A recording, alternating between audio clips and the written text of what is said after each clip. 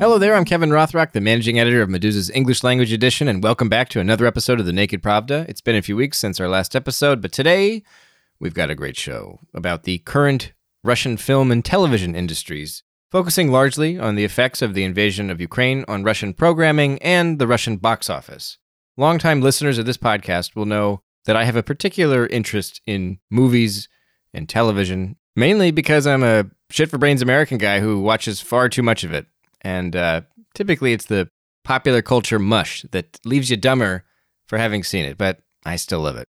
One of the most amusing things to me about studying Russia for a living is how many of the Russians I've met over the years who are as familiar, if not more familiar, than my fellow Americans with Hollywood cinema and major American and British TV shows. You can spend a lifetime reading poetry and the classics and have deep, insightful conversations with Russians, I assume.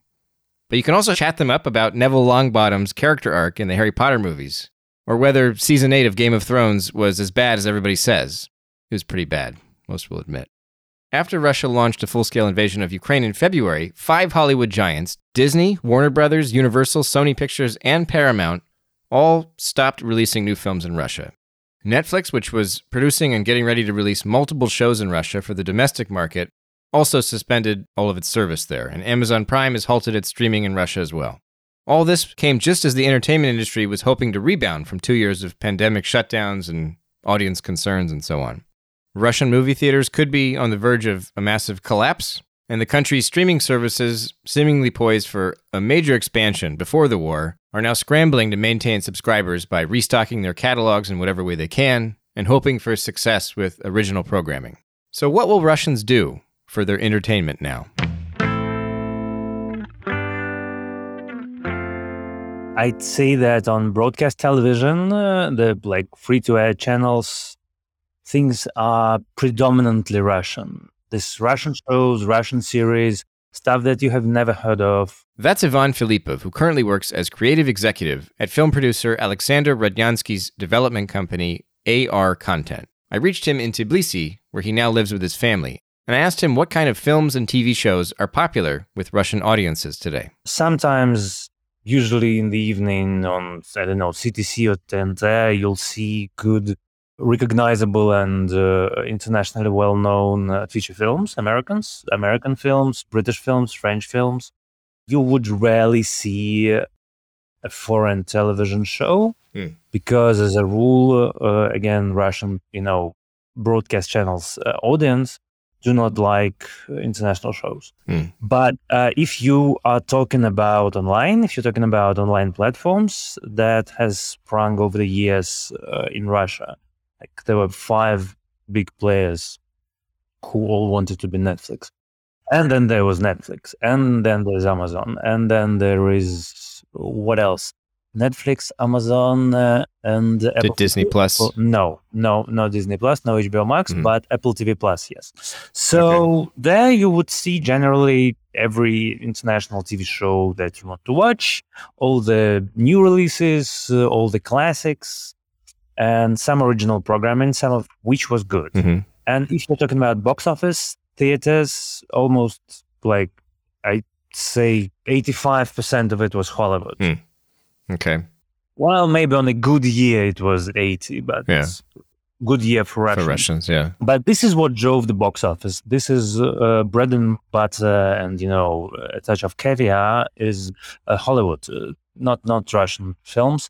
You would have maybe 3 to 5 extraordinary successful, commercially successful Russian films per year. 5 is a good number. 5 is a good year. You would have, a dozen, maybe more films that performed adequately, and about 2-3 dozens films that failed miserably or just failed. Generally speaking, are there certain kinds of films and kinds of TV shows that resonate the best with Russian audiences? The ones that do succeed, this handful of movies that actually turn a profit, are they typically sci-fi, drama, comedy? Are they about, sports or history or everything Marvel, everything DC, everything, James Bond, every spectacle, every Star Wars film, every big fantasy franchise. And what about the Russian movies that succeeded?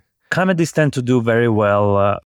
Russian so-called patriotic films sometimes did very well, but there's a fine line. Like there's a T-34, which is a very predictable and very by the numbers Russian, war film about the glorious past and the virtues of Russian nation that fought fascism, and Sure. which was basically like an action film with some propaganda motives added to the mixture. And then you would have something like Zoya, a story of Zoya Kosmodemyanskaya, which was not as big and which was rather, small in terms of budget and which crashed and burned. So if you just show, if you use just patriotism, you won't make any money. The stuff that was propaganda, the stuff that Medinsky loved, didn't, I think, ever made any serious money. It should have been a spectacle. You want to earn money, you need to entertain. Right. And Medinsky is not entertaining, and things he liked are not entertaining. I also asked Ivan how well Russians know their own art house hits, the sorts of movies that win fans abroad. Well, they're known to people who are interested in good international films. I don't know. Dean Paulbeck and Timur Balagov was on Barack Obama's top 10 films of the year. We had, Russian films got nominations for Golden Globe, Oscars. Right. We've been in Cannes, BAFTA, Andrei's film won César. So no, they were very well known for people who actually watch good movies. What about in Russia? Are they well known there? Well, if you're talking about known, yes. Did they make any money? No. Do good Russian films make any money in the box office? Not really. But this is I think it's important. There's this whole conversation about, do we need to cancel Russian culture right now abroad? So it's not an answer to this question. I don't think I have one, but it's just something that you need to keep in mind. Everything that ever was Russian in terms of film that crossed borders was always anti-state, always anti-Putin. Anything that was done to promote his message for propaganda purposes never made it through the borders. It could have been, relatively successful in Asia, in China, maybe sometimes, but never in the US, never in Europe. So, no, the good films were well known because, you would find easily 100 people who know who Andrei Zvyagintsov is, or even know who Kantemir Balagov is. But out of this 100, maybe 5 saw the films. The problem is that it used to be pretty much the same before the war. That's Liza Surganova, the former editor-in-chief of Kinopoisk, which is essentially like Russia's version of IMDb. She's now the host of a podcast at Kinopoisk called В предыдущих сериях, which translates to Previously On, where she discusses television news and various television series. I asked her what content dominates Russia's streaming services right now. So, like the movies that did the best in our national box office were Avengers, or big Disney movies, big Marvel movies. And the same with streaming shows. A lot of them were shows from Netflix, from Apple. The Disney Plus hadn't come to Russia yet, so I think the people watched it online, but illegally.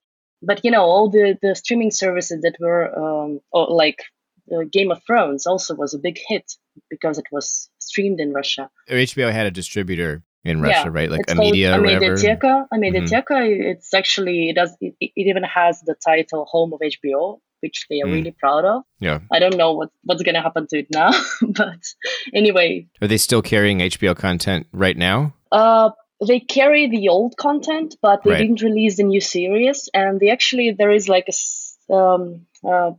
just a few days ago, I saw on Facebook, some of my friends posted, Amediateka just posted a poster for the upcoming Game of Thrones prequel, House of Dragons. and they just posted a poster, and no way they would do that without the rights. So maybe something is going on, but for now they stopped releasing new episodes, and actually Kinopoisk, as partner of Mediateka, also didn't get any new episodes. So some of the series, like for example Our Flag Means Death, on Kinopoisk and the Mediateka, is stuck in a way that, they released 2 episodes and then the sanctions hit and HBO told them that they would not give them new episodes, and you can see only 2 first episodes, and then it's the new series are not the new episodes are not coming yet. Right. And a lot of series are like stuck in this position, but also in Russia, there was a trend in growing interest for national content, for national originals on streaming services, and a lot of them were actually quite popular. Like those released by Kinopoisk, like just now they released the TV series called Zero Patient about the first HIV patients in the Soviet Union in the end of the 80s, and it's extremely popular.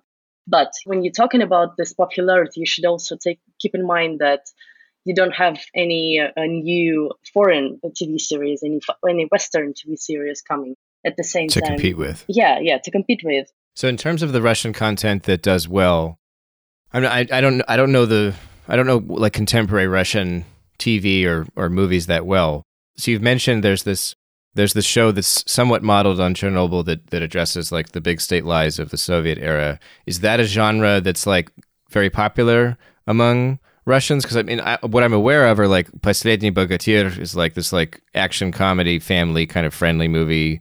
Like that's big. That was a big success at the box office. That's true. Yeah. Comedies and reality TV seem to be pretty popular in terms of like entertainment on television. Like what are some, like, are there genres that dominate on TV and in movies, or is it kind of like random? It just some things succeed and it's not totally clear why. Are there trends in terms of, like, for instance, like Hollywood has like, it's in a superhero moment right now. There was like a zombie movie moment like 15 years ago. Like it goes through these like bizarre kind of like trends and waves. Is there anything like that in Russian entertainment? Yeah, if you're talking about the last decade, not like the specific moment, because as I told you, the specific moment is quite different because everything has changed so abruptly that it's actually the movie companies are releasing anything they have, like anything they have ready, and most of those movies are like B-rated comedies.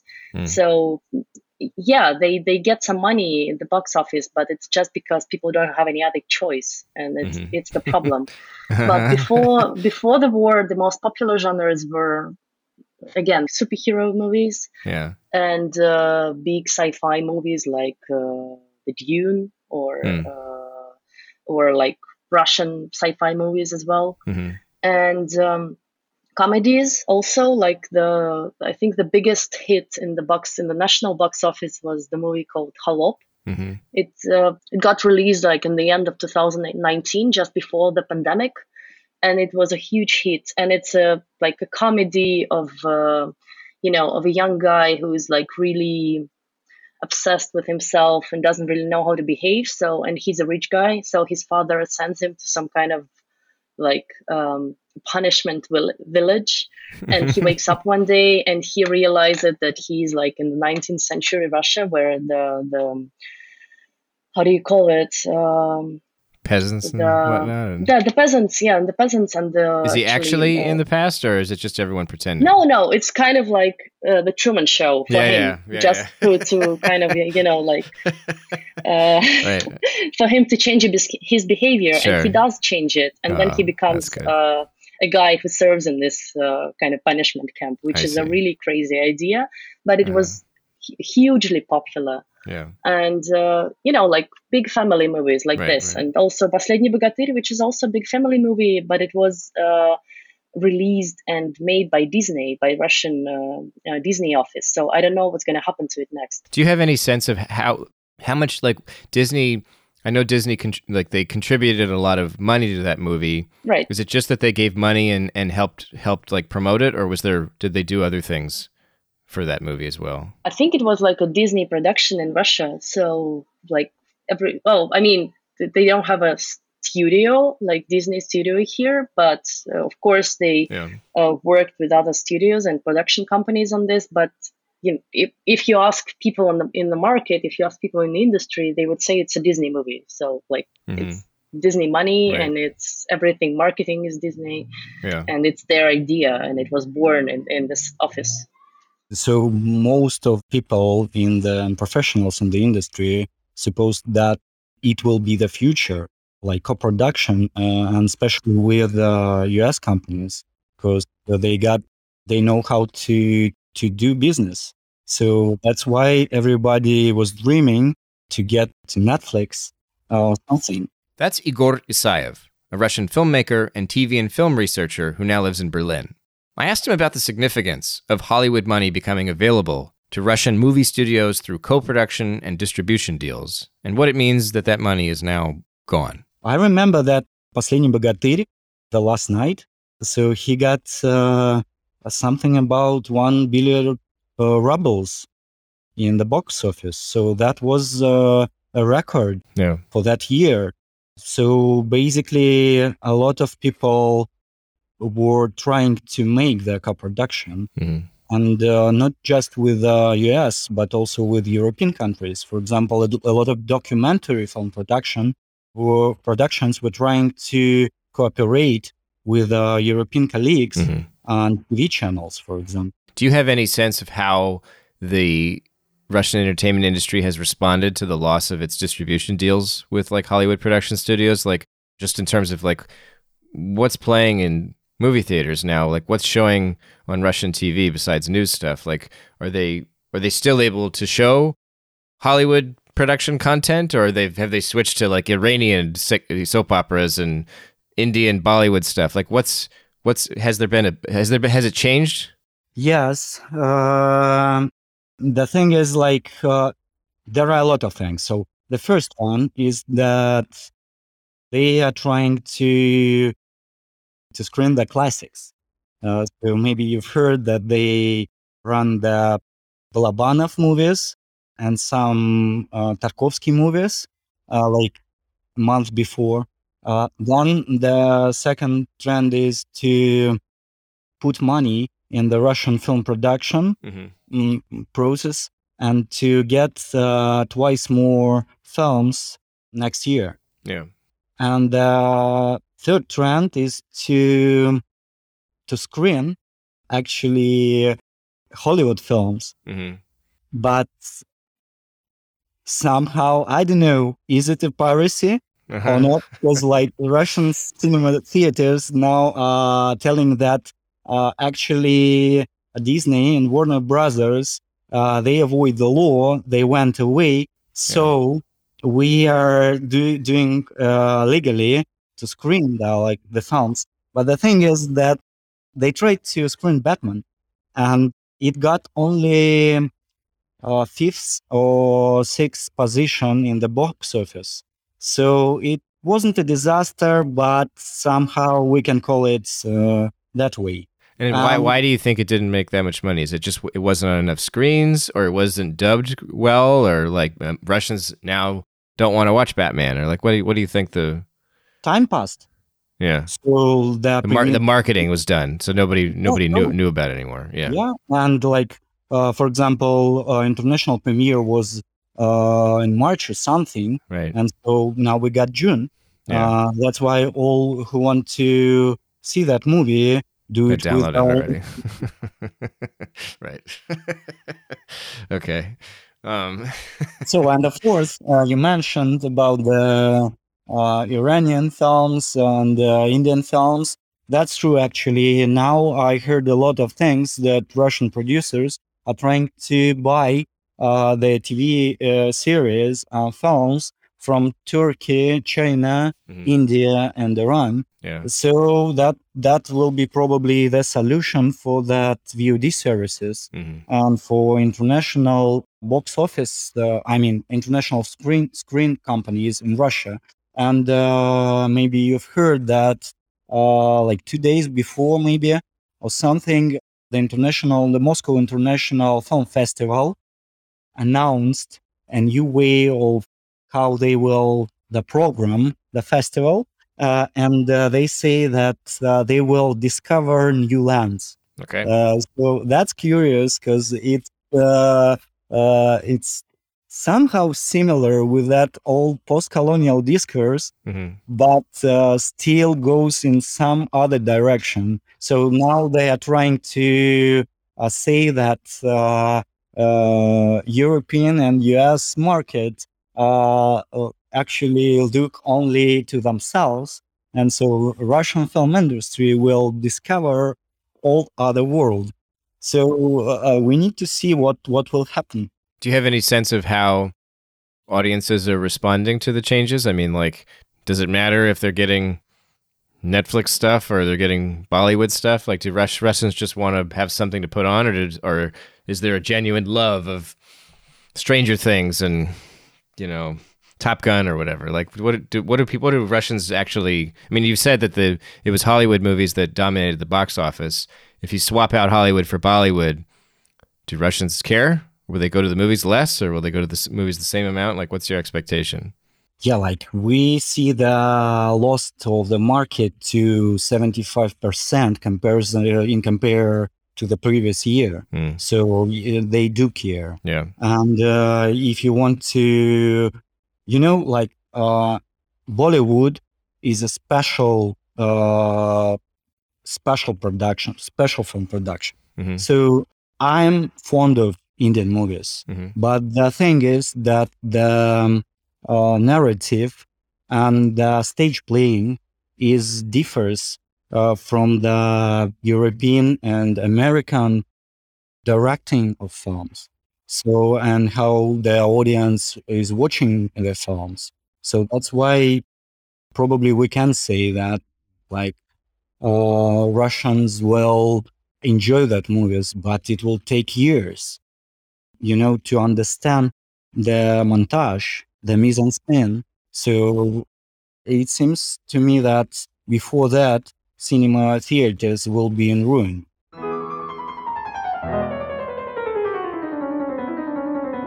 What about in terms of funding for Russian television and films?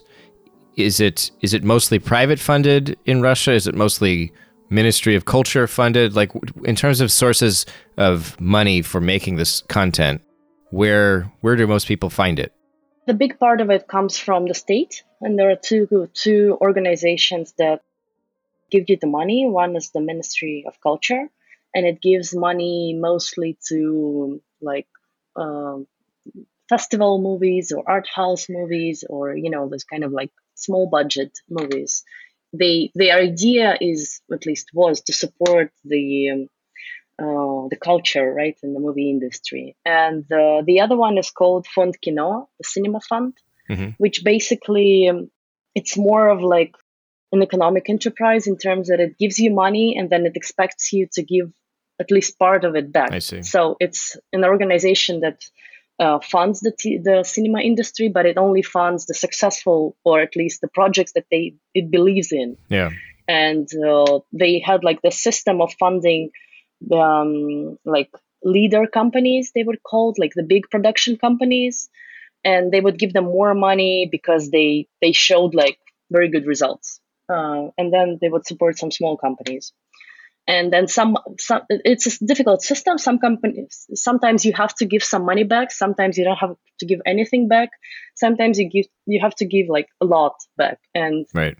There were also some lawsuits that they started because some companies didn't give them the money that they were supposed to give.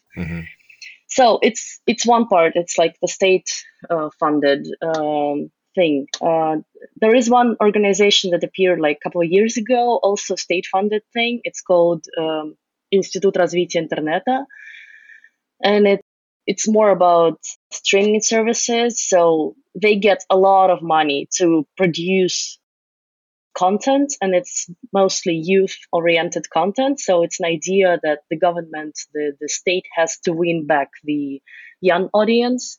So they have to, to make some content for them, like popular content. I think this year they got like 50 billion rubles 15 billion rubles for this, like for producing some content for the streaming services, and it's a lot. And they were becoming one of the biggest players in this industry. And now I think they will be even bigger because they still have their money, and the others, like the commercial businesses, are losing it, and it's a big problem for everyone.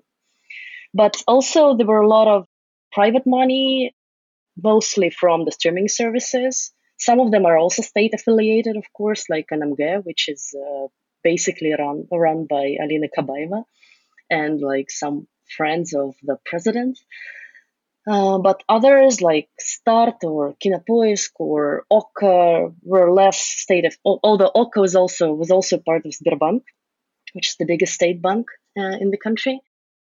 Or like Ivi, which was the biggest streaming service up until I think last year. So they had private money, like the money earned with their subscriptions, or like kind of invested in them by someone, like by Yandex. Yandex invested a lot of money in Kinopoisk, and Kinopoisk then could produce some expensive shows.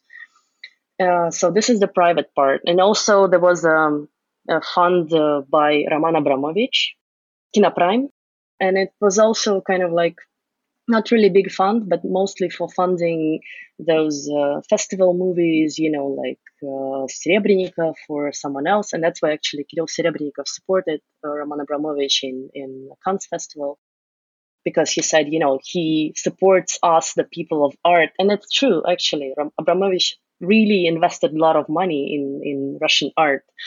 But yeah, the West still has some questions. Sure. So it sounds like Russia has its own streaming wars. Like they very much. Yeah. And it was a booming market, and was actually like on the rise. And people around me were talking, like 5 years ago when I came to Kinopoisk, it still didn't have its streaming service, and it was like a dream, a utopia, and no one really know would it be successful or not. But then when we started it, and then it became to grow, and then quickly we realized that it's actually the only way to earn some money, that the advertisement industry is declining, like everywhere in the world, I guess, and that the subscription, the idea of subscriptions and business model based on subscriptions is actually much more successful and stable, and people trust you with their money if they get good content from you. And it's a problem now because a lot of streaming services have less and less to show. So it sounds like the Russian streaming services, they were able to turn a profit, but there's now a worry that a lot of that was dependent on having catalogs full of Hollywood content and American television. Yeah, and actually getting new movies, like catalogs are still there for now at least. So right, but if they're not being updated, people are reluctant to keep paying for it. Yeah, but like I told you, the problem with HBO, if you don't get new shows, then what's the point in being a subscriber of Mediatheka in the end? Right.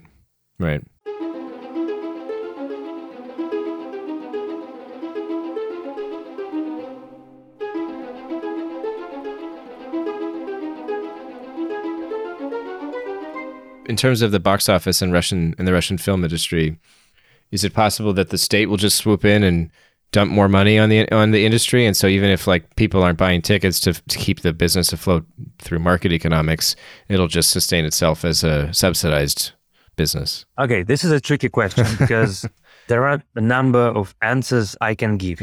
Like there's a rational answer, which is speaking rationally. I believe right now there are about 100 different things that the Russian state should be thinking before they will be thinking about saving movie theaters. Yeah. They're like serious economic stuff going on that needs to be addressed before saving your local theater. Yeah. That's a rational thing. Then there's a practical consideration.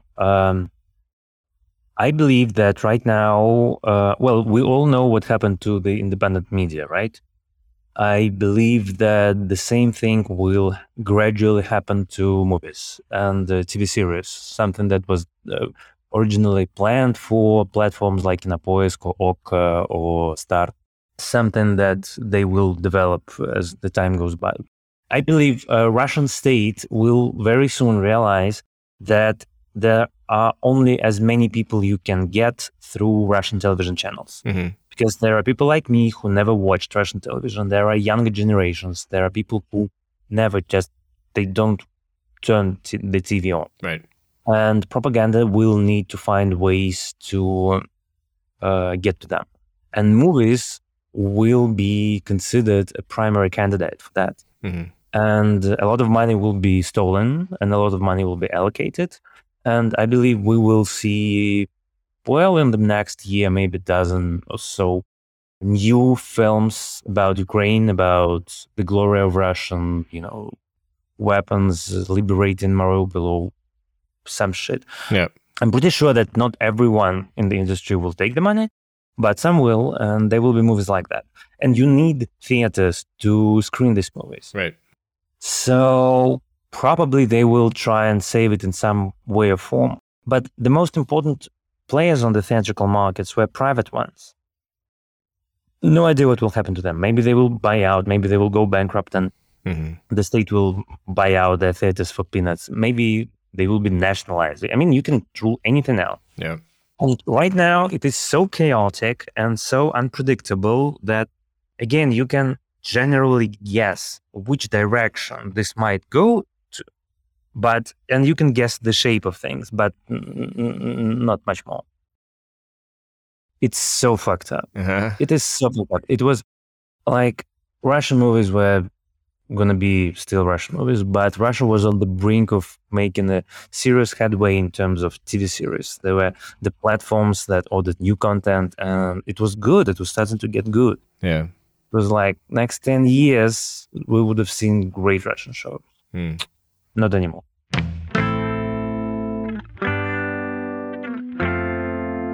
You've been listening to The Naked Pravda, an English language podcast from Meduza. On today's show, we discussed Russia's changing film and television entertainment industry. You heard from Russian filmmaker Igor Isayev, AR content creative executive Ivan Filipov, and Kinopoisk podcast host Liza Surganova. The Naked Pravda is a podcast from Meduza. It's our only English language show, and I hope you recommend us to your friends and leave a review on Apple Podcasts or wherever you are tuning in to help put this program in front of more people. Also, if you value Meduza's reporting, whether in English or in Russian, or both, please consider making a donation at support.meduza.io/en to help sustain our work. Recurring pledges help the most, but we'll take whatever you can spare, obviously.